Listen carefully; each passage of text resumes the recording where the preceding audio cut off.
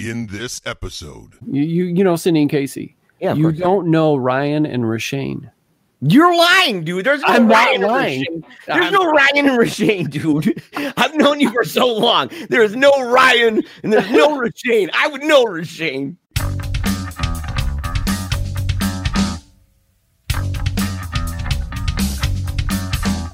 Welcome. You're listening to Paleo Cheese Podcast, episode 29, part 1.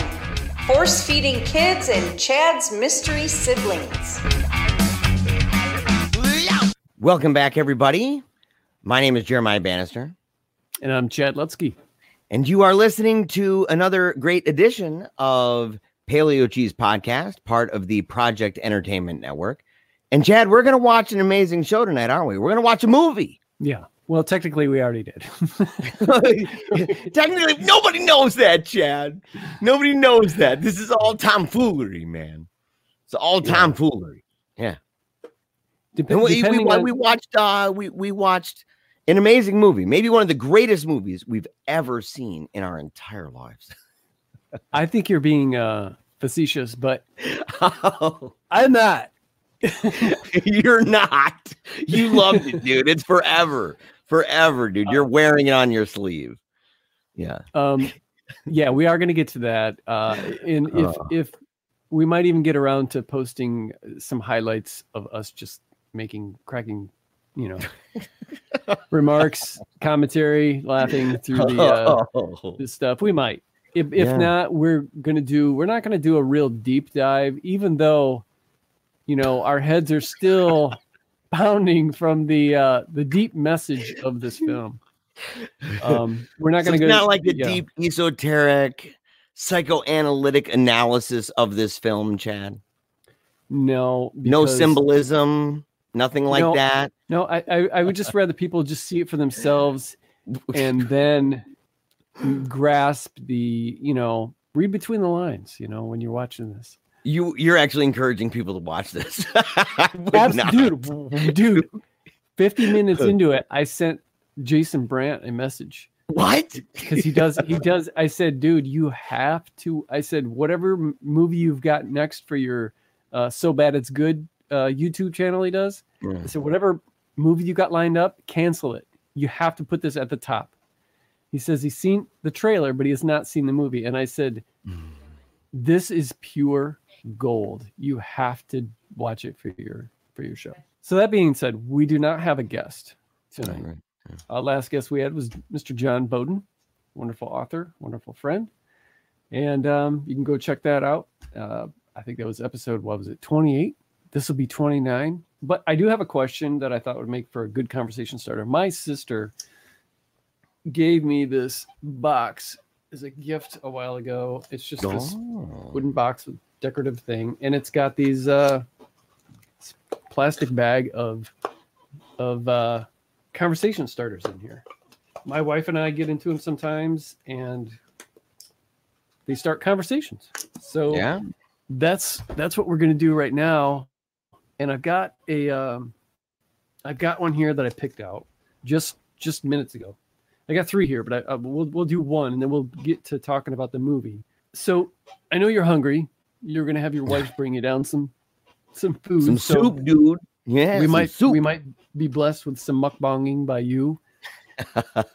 And but in the meantime, here's a question for you. And I've got some my own answer, obviously, and some thoughts on this. But should kids be forced to try new foods? Should kids be forced to try new foods? Yeah. Well, I've never thought of it as a should, like as a normative thing that everybody kind of does. But in our home, we have a basic idea that if mama makes it, that it's an intentional thing, right? Mm-hmm. So it's not some random thing. It's not like she's getting sea urchin and saying, put it in your throat, or the fish, what is it, from Norway or some crap that smells like poop, like puffer fish. No, I don't think it's puffer fish, dude. No, this is some kind. I don't know what this is, dude. This is another level. Like people were doing videos of this a couple of years ago where they would open it up and it fills up the whole house. People were like puking for real. I mean, the smell was so raunchy. We don't have any of that, right? So, I mean, she's making foods that are pretty much within the wheelhouse of typical American diet, which extends to things like Asian food, for example, Mexican food, for example, Italian food, for example, Greek food, sometimes rare, but sometimes. And so we expand on that, but we also don't sit there. We're not like super hardcore about the idea that if one of the kids tries it and says, I really don't like it, we're not going to sit there and be like, shove it down your throat right now. You're not going to be able to do anything unless you. We're not doing that thing, right? And so, but we do strongly encourage the diversifying of the palate to try different foods, and also to say that if mama does make it, at least show her the respect of trying it. If you don't like it, it's actually okay, right? If you say, well, this food is crap, like that's one thing, like that's rude. But if you say, I don't personally like this kind of food, or I'm not a fan of this flavor, then we're okay with it. You know? Okay, but this has more to do with the forcing of just getting there, of trying it, not liking it or not being, or they got to try it. If mama makes it, you try it. No. Okay. I make them. Yeah, if they say, well, I don't want that, and they have never tried it, and they're just saying, well, that just looks gross. It's kind of, that's even more fundamental than movies. Like Athanasius, he's the main one that complains, like, well, I don't want that. I don't want that. And he's done that his whole life. But the thing is, take movies as an example. He'll say the same thing. Well, that looks stupid. I don't want to watch that movie. And then he watches it. And I bet you 95% of the time he's like, just like, I'd give it like an 8 or a 9. So at the end, and it's kind of like that with food for the most part. But sometimes he's not that way. And if it's overly dramatic and everything, but we will, yes, if it's made in the house, and if we took time or money to put it together and we put it on the table, the kid is going to eat some of it. If they don't like it, that's okay. As long as they're not rude about it. Yeah, we will. Yeah, I agree. It is kind of a silly question because, let's face it, if we didn't, and again, here we're talking about forcing to try new foods, not forcing to make them eat a food that they don't like. Okay, that they know they already don't like. But let's face it, if we didn't, our kids would want to live off Happy Meals and Doritos. And that's as far as their palate would go. Frosties. My own personal experience, I grew up in a house that, we would, if all of us were going to eat at the table, then we'd eat at the dinner table. If only a couple of us were, then we'd eat at the counter, rather than it was a more casual setting, I guess. You're sitting on a stool, you're at the counter. But my mom cooked often, and she would make things sometimes that I didn't like. And so I had, my mom, God bless her, love her, great parent. But this is an area, and I think that she probably I think any parent looks back on some decisions that they have made as parenting, because our kids are guinea pigs, whether we like it or not. You're not born knowing how to parent. Even if you feel like your parents are the best parents, each child is their own individual person. And so are you. And so some parenting things might not work. So it's an experiment. And especially with that first child. And I was a first child. And so there were some things that that I had to do or whatever, that I was raised that my parents didn't carry on to my, the second and third child, my sister and then brother. But one of the things that I did have to do when I was a kid, not only was I forced to try something, but if it was made, I was forced to eat it. And this included stuff that everyone knew. Sea urchin. I repulsed. No, worse than that. Worse than sea urchin. Yes. No. Summer squash.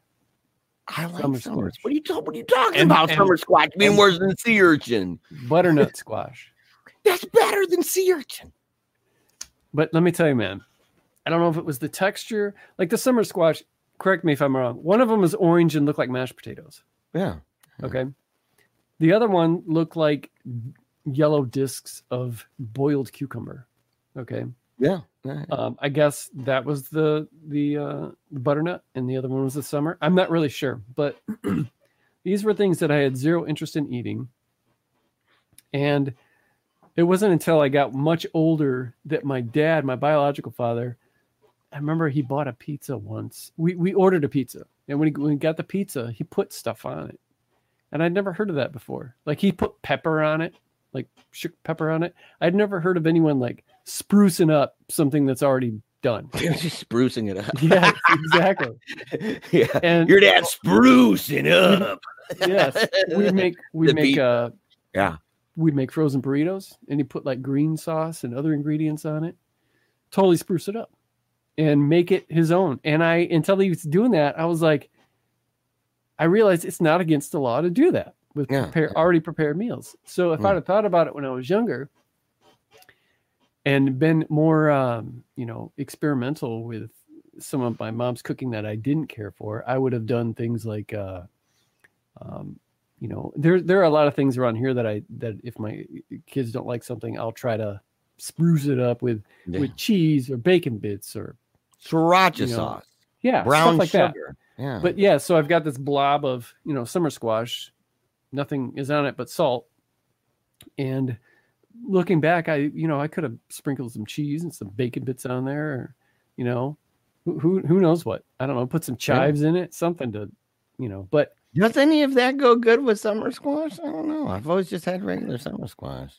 With salt, maybe. Probably not. With salt. I mean, you're talking about bacon. I mean, does anything necessarily go bad with bacon? I mean, I think even sea urchin would probably go good with bacon. Sure. I don't know. I'm not willing to try sea urchin a second time. Bacon is just salt with a different texture. Bacon is just it's seasoned salt with a different texture. Yeah, just a different texture. It's just like eating strips of Lawry's, No, but my mom my mom and dad would make me eat everything on my plate.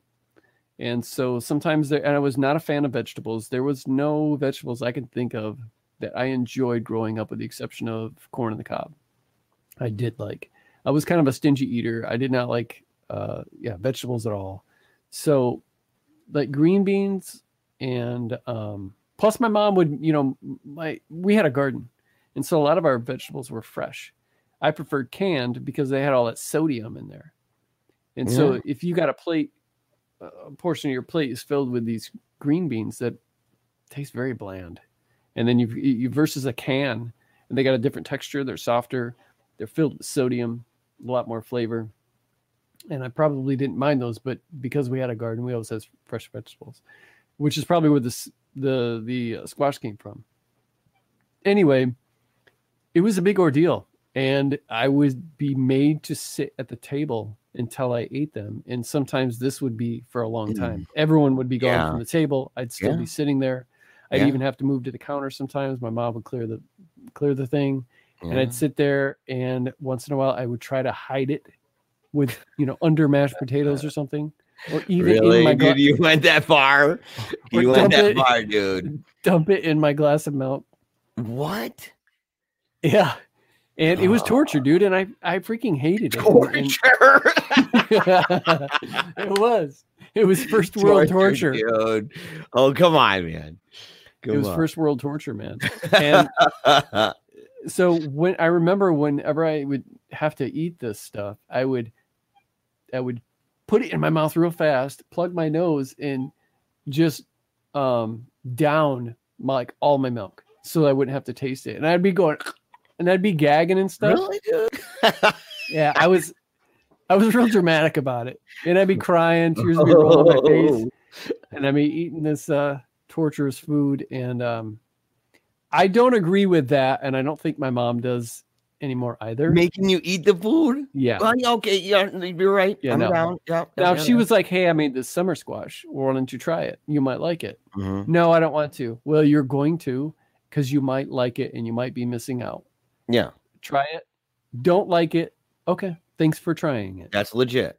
In my Instead of- opinion. yeah. Yeah. An hour later, I told you you're not going to get up until you drink I'm that okay with squash and that, try though. hiding in your milk. I'm okay with that. Like, I'm okay with the idea that just because you're done and you don't like the food, that doesn't mean you can get up and leave. The dinner to our family is a family affair. In fact, the normative rule in our home is that if mama has not sat down to eat, and if she has not eaten yet, then you don't. And I know that's old-fashioned, man. I know it's old-fashioned for the boys to technically be encouraged to stand up until she sits down. But that is the normative expectation in our home. It might be strange to some people, but you know what? I don't think it's one of those things that you're particularly your boys are going to grow up and going, yeah, that was BS. Yeah, I wish I could have sat down first in front of mama. Yeah, if anything, I need to get back to video games. If anything, it can teach them some respect, which is something that a lot of children, particularly men or young men, really lack. Respect toward women. So that's a rule, right? And they're not allowed to leave early, in part because to us it's not just about eating. Yeah. So like we talk, right? We pray. We've even started doing prayers after food because a lot of people, not anymore. I was going to say everybody, no, not anymore. But a lot of people pray before their meals, but very few will pray before the meal and after the meal. And we've started to do that, right? And then after that's done, then we have an expectation for the kids to take care of the plates. Mm-hmm. So they learn to put the plates down. They learn to take care of the plates and put them away. And then once everything's done, at least we have a dishwasher. So it's not like I'm, when I was young, I had to sit there and, get my hands in the grossness. Mm-hmm. With them, I just put the dishes in and it's over. And so, and then when it's done, when it beeps at you, then you get to take them out and you get to stack them up and put them away. Mm-hmm. And so that's the idea. But it's that dinner is a family affair, right? And so there's no leaving to go do what you want to do, and you're a separate thing. Like it's just to energize you as an individual, and then go about your business. Like it's like no. It is to energize you, to re-energize you, to nourish you, but it's also to nourish you in different ways, and also to help create good habits, discipline. In fact, even adventure, like.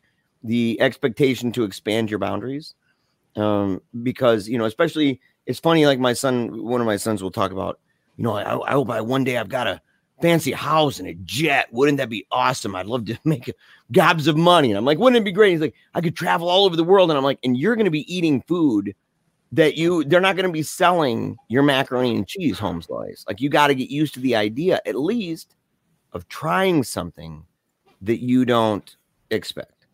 And now he's reached that age because he's 14 now. So now he's reached that age where his palate is beginning to develop and he's beginning to be more adventurous on his own. So now it's not like, oh, well, you should try this. Like he'll want to try different things now. Mm-hmm. And so it's kind of cool in that way too, that we've at least made him. Because I know families. I'm not even kidding. I know families where the kid, they're like, yeah, my kid wants to eat every single day chips and macaroni and cheese or chicken nuggets, and they get mad, dude. If they don't get their chicken nuggies, they get super mad. And I'm like, oh no, I'd be putting the old kibosh, like blam, like it'd be over. There's none of that. You don't play that game in our home. And so but again, not everybody has the same style we do. Some people are more into the, learning their parenting skills from movies like Big Daddy with Adam Sandler. And so that's like the way they go. And they're like, well, that's what I want to do. Whatever you want, son, whatever you want. But that's my answer. Yeah. Yeah. Yeah. I think it's, like I said, it's kind of a silly question, just forced to try new foods. Big difference between forced to eat something that you tried and you think it's the devil. Yeah. So. You know what's weird, dude? Is that in your answer, you brought up something that I've known because I know your sister, I know your brother, right? I've met both of them. I've spoken to both of them. I've seen one of the, I've seen both of them play instruments. So like, yeah, my brother and I were in a band, a couple of bands together. So and doesn't your sister play guitar? Yeah, and piano and sing. Yeah, she's a great musician. Yes, Mm-hmm. and so like I have seen this, and I've always known that you are the first. But when you said it, it's kind of like when you know something, and yet it doesn't fully click. Because I'm a firstborn in my home, and I know my experience is different from my sister and my brother. And dude, it's the same order too. My sister's the middle child, right? And so your sister's the middle one. Mm-hmm. And so like I kind of sit there and I'm like, when you said it and you're like, well, I'm a firstborn. I kind of sat there and thought, I said, I've thought about it before, but it's been so long, it felt brand new. And I'm like, dude, hey man. Yeah, okay. Like it was one of those weird things where it clicked for me. Here's another weird thing. I'll make it even weirder. Yeah. I have 2 sisters and 2 brothers. Now you're lying to me. No, I'm not lying to you. Are any of them stepbrothers? No. They're all no, dude. Now, okay. Now I know you're lying, dude. There's no I'm way. not lying. There's no way, dude. So none of them are your None of them are your stepbrothers. My sister Cindy. Okay. I was 9 when she was born, and then my brother Casey, I was 10. So you know Cindy and Casey. Yeah. You don't know Ryan and Rashane. You're lying, dude. There's no I'm Ryan not lying. There's no Ryan and Rashane, dude. I've known you for so long. There's no Ryan and there's no Rashane. I would know Rashane. No, dude, I'm not joking. I'm serious. And this makes me sad because if they hear it, and I'm sure they won't. What? We're not very close. If they hear this, then it's like, well, does he not talk about me? But we're just not close. Rashane. Yeah. Here's how it went. Dude, you're lying. There's no Rashane. No. There's no Rashane. Ryan, I can believe. I can almost believe there's a Ryan. Like that's kind of, but you throw in Rashane, and I'm like, no, I don't think so. You're lying, Jack. Ryan spelled with an I, R-I-A-N. What? Yeah. And the girl? No, it's a guy with the R-I-A-N. Yeah. Mm-hmm. Dude, I think you're making these people up. These are comic book characters. Everybody don't believe Chad. These are fake people. My brother Casey and I used to be like best friends. You know, we spent a lot of time together. I taught him how to skateboard. I taught him how to play guitar. I taught him how to play Dungeons and Dragons, and all kinds. Just stuff. We were like best friends. We were in a couple bands together, recorded music, played shows. And then he grew up, got into some trouble and started. By that time I was done getting in all my trouble, but he kind of grew out of me. When you've got your sober older brother, he's no fun. Yeah. When you got your new drug buddies to hang out with. So you're throwing him under the drug bus, dude. Well, you're like he's just so stoned he doesn't want to be friends. No, Casey is 40 now, and he doesn't do that anymore. He did for a long time. No, he's one of the hardest working people that I know. He's got other than my dad, he's got the best work ethic of someone that I know in real life.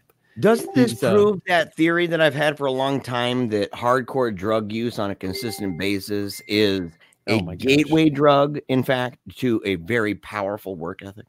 Oh, yes. I say all the time. Isn't that true, Chad? Especially if they want to be couch salesmen. Yeah. Hey, they know a lot about that then.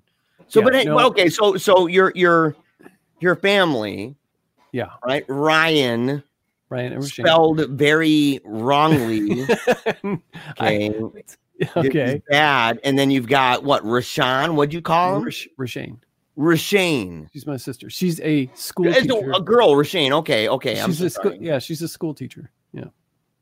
She's a school teacher. Mm-hmm. And Ryan is a roofer. I think he's still doing that.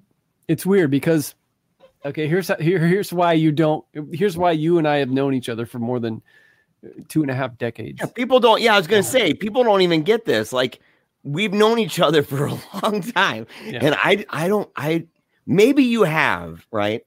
Yeah. I'm one of those guys like your brother, a very hard worker who walked through the gateway of drugs to get where I am now. And so like I don't know, Chad, maybe I heard it and process it, but this is new to me. I actually didn't know this.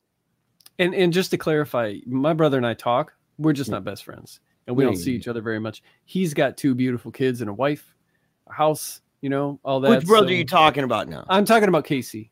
Of course, Casey. And by the way, I've met Casey too. Casey's a cool dude. Yeah, he is cool. But he anyway, I'm very close to my sister Cindy though. Mm-hmm. But anyway, Ryan and Shane, my parents got divorced when I was like 1, mm-hmm. my biological father, and he remarried, and then he remarried again, and he had 2 kids. And that's my sister and brother. But that's your step. That's your step. We're not stepping. Step. If your mom and dad, if you did not have the same mom and dad.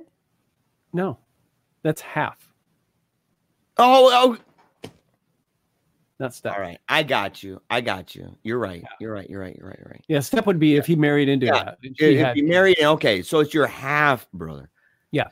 Okay. But the thing is, my sister Cindy and my brother Casey, who I grew up with. I mean, I was 9, so by the time I moved out when I was 16, Cindy was very young still. Yeah, like 7 years old, and Casey was like 6. So it's not like we grew up together, really. Yeah. But we're close But we did grow up in the same home and had the same mom, but we had different dads. So we are half brother and sister, just like I am with Ryan and Shane, except for me and Casey and Cindy. We don't feel like half siblings because we're so close, and because we, grew up in the same household with the same parents. Yeah. So it's never felt like if you talk to my sister, she doesn't even like using that word, like half brother or whatever. She's just never considered me a half brother. I've never considered his brother. Yeah. Whereas Ryan and Shane, it is like that. And that's only because, I didn't grow up with, when I moved to Colorado to live with my dad for a while, Ryan wasn't even born. Wow. So I'm much older than Ryan. I think Ryan is like 30 something now. So, but I'm like, I got like, I don't know, at least 15 years on him. 6 pounds. That's still like weird, dude. 17, 18. It's still weird, man. It is. And I wish that I was closer to them. It is just weird how you become who you are based on how you live. Like my biological father was very cultured in music and art and film, very cultured. He was a hippie, but when him and his wife got divorced, Ryan and Shane's mother, she went and married a guy who, for lack of a better term, I don't know the guy. I know that I'm sure he's awesome. A redneck. So they grew up. So Ryan and Shane grew up like hunting and building things and stuff like that. So Ryan is very much from, he's all about hunting and fishing. Never read a book in his life. What? Yeah, I just talked to him the other day. Never read one book. I just talked to. Hey, dude, I didn't read a book until I was like 24. What? Hated reading. Not even one. No. Not even Island of the Blue Dolphin or Isle of the Blue Dolphin. I mean, if we're talking like Where the Wild Things Are, yes. Okay. But I'm talking about like books. I think I actually when I was in elementary school, I did read what's his name, John Bellairs' The House with the Clock on Its Walls. That's the only book I ever read. No Edgar Allan Poe? Oh heck no. Really? Not when I was a kid. No, I couldn't have comprehended that or retained that. Dude, I was reading like This Present Darkness and Piercing the Darkness as a kid. No, I didn't. Yeah, I didn't really read my first Weirdo. novel until I was like Yeah, I was a 24, nerd, dude. I was a real geek. which is ironic Yeah. because I'm a writer. So You're a writer. Yeah. I mean, isn't that? Yeah, Weird. exactly. But Ryan just tagged me recently. We barely talk, and it's only just because that's just the way it is. It's not like we hate each other or anything. We grew up in two different worlds where we've never been close. You know, I mean, he reaches out sometimes, says hi and stuff like that. But he just bought 3 of my books. Really? Which I thought was weird. Yeah, he bought one for mainly for his wife and his stepdaughter read. So they bought them for them, and they. I think I know which ones they bought. They did not buy the ones I was hoping. Oh, okay, so they didn't. Which one did you hope?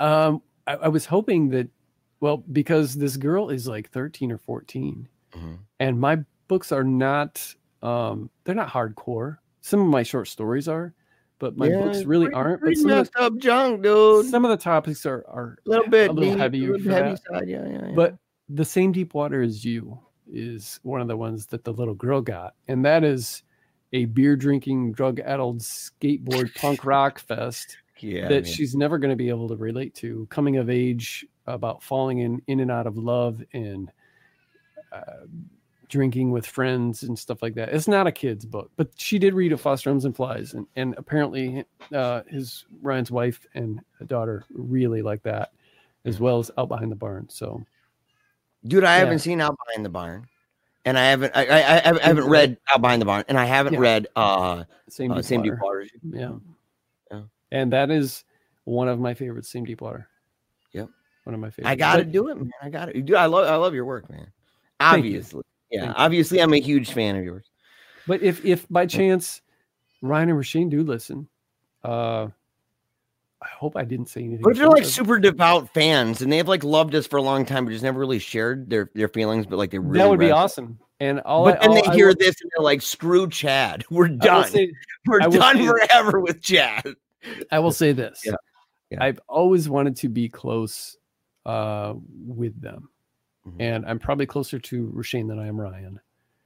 But I think it's unfortunate that we're not, because they are blood relatives. Yeah. And I was hoping that, when my biological dad passed away, I was hoping that would happen, that we would get closer, but we're just not. But my sister, she's a school teacher. She won like Teacher of the Year award a couple of years ago. I think she teaches in Tennessee or North Carolina. I feel bad that I can't even remember now because Ryan lives here in Michigan. I don't get to see him. This whole conversation's weird. This whole conversation's weird. And every time I think of Rasheen, dude, I'm thinking you got like a half black brother. I'm sorry, sister. I'm not even kidding. Like when you said Rasheen, I'm like, dude, was you serious? I didn't know. I've never met anybody named Rasheen. And so, and that's it's interesting. And dude, that's fascinating. I didn't know any of this about you. So you not only spun me like a top with the whole thing, like the realization that, oh my gosh, all these years I've known this, but it's never like hit me that you're a firstborn. And then on top of it, you dropped this whole thing on me that you've got 2 other siblings. Yep. And then you dropped this other thing on me where I'm sitting there thinking like, well, dude, you got a step family, and you're like, no, it's half. And I'm like, dude, the difference. And it's like, dude, my whole world is opened up, Chad. It's major expansive. The food conversation, the family conversation, everything. And this movie that we're going to talk about is super expansive, mind blowing. Hold the segue 1 second. Right. I just want to say one more thing. Blew my mind that Ryan actually acknowledged, and I think a lot of writers can relate to this. Sometimes, doesn't matter what you do, you will have family members that do not acknowledge the fact that you have published anything. I for whatever reason, maybe they're not readers, maybe they they can't take you seriously because you're my relative. How can this really be happening? How could it be any good? That kind of thing. Like hometown prophets, dude. Yeah, like that's what comes to mind. Like, oh, we know this guy, kind of. Right, thing. exactly. Yeah. And I think, and so I get that. But I will say, so it blew my mind when Ryan had ordered those books, and apparently more after they read them. And so I got to call out my brother Casey, man. He's got to step up and acknowledge something and He's maybe read a book. He's got to, and it's worth it, dude. I'm telling you, it's. I've said a lot about what I feel about your books. You're a great writer. You're an amazing writer. It's not even a coincidence, man. It's not like, wow, what are the odds of this? That you found yourself in anthologies, right? Mm-hmm. That include people like, for example, Stephen King, for example, or Josh Malerman, for example. And so, and many, many, many others. Mm-hmm. And so it's not a surprise. And dude, and Casey's got to do it, man. He's got to take the dive. Yeah. Which book, by the way, if you let's suppose that he's listening. Let's just suppose that it's like a secret thing of his. He's like, I listen to my brother. So if he is, and there's one book that you would tell him you think he should read, which one? Oh, probably one of the ones I gave him. Okay, start there. I mean, that's a start, right, Jen? Yeah, or the audiobook code that I gave him years ago. Maybe he could listen to the audiobook. Or maybe he has. Maybe he just hasn't got around to telling me. No, I gave his daughter a hardcover of Foster Home Supplies, and then I gave Casey a copy of Skullface Boy. If he has more than that, I'd have no idea. But I don't know how he couldn't like Skullface Boy. It's still my favorite to this day. I mean, and they're all good. They're all good. Mm-hmm. Right. But it's just, to me, but it's also, I'm also the weird, I'm the oddball out, man. I'm the guy that's like everybody around the world. And I mean it, like more and more countries are buying and gobbling up and translating Foster Home and Flies. Mm-hmm. Right. Of all the books I've read of yours thus far, that's my least favorite of them all. But the world, wow. To me, I'm not even kidding, dude. To me, I don't know what it was. Maybe it was when I read it. Because it was right after I finished Skullface Boy. It's strange that you would like. I don't hate Wallflower, but it's my least favorite, probably because it's so dark and there is no hope like the other books there is. So I'm surprised that you would like Wallflower more than you like a Foster Home Supplies. But you got to remember, I read Skullface Boy right before it, and they both end with the optimism. So the bar was California. Oh, okay. California is kind of like the end where it's like that's the hope, and it was one after the other. Land. The Promised Land, yeah. And so to me, and plus, man, I've been in the trenches. So have you, right? We've both been in some trenches, man. We've been in some dark places, but I like things that are just pure tragedy. Just there's no pastoral hope at the end. It's like, yes, it's very bad, but here's the glimmer. Here's the silver lining. I'm okay with movies and with like Greek tragedy and stuff like that, where it just ends and it's just brutal. Like there's no like, well, here's the redemptive quality. No, it's just a terrible situation. It's just absolutely terrible. But the way you wrote it, that was actually beautiful. And in fact, that was the only one I cried. Was that one. And it was weird, man, that I won't even give it away. I'm not going to give away a single thing because I think people got to read it. But it's one of those things, man, because there's people, that's one of the things about your book, dude. You've been accused. People are like, he's playing with emotions. He's turning the dials, man, getting people worked up. And I'm like, he's a great writer. But in Wallflower, dude, that shook me deep right at the end. And the despair in it and the realism. And so, but okay. So, but that's what you would say. You'd say you think that's one that people should read, or he should read if he's, I to be honest with you, I don't know, because I don't know what he would enjoy. He's not that kid in my punk rock band anymore. Right. Skateboarding next to me. So I don't know. I couldn't tell you. I don't know. I don't even know if he's really read a book either before. I don't know. He's not an idiot. I know that. Right. But some people just don't like to read. But I love you, Casey, and I'm just messing with you. But hopefully you could read Wrinkling the Blankets.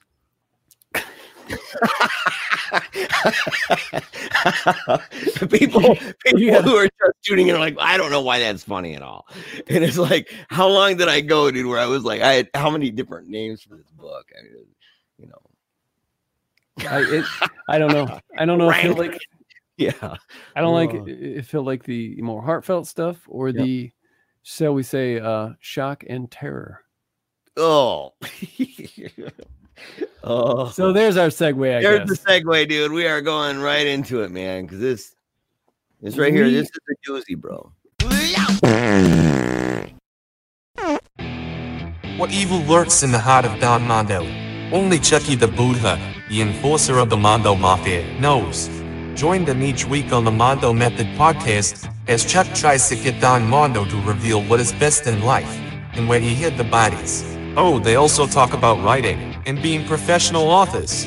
The Mondo Method podcast with Armand Rosamilia and Chuck Buddha, weekly, wherever you find your podcasts.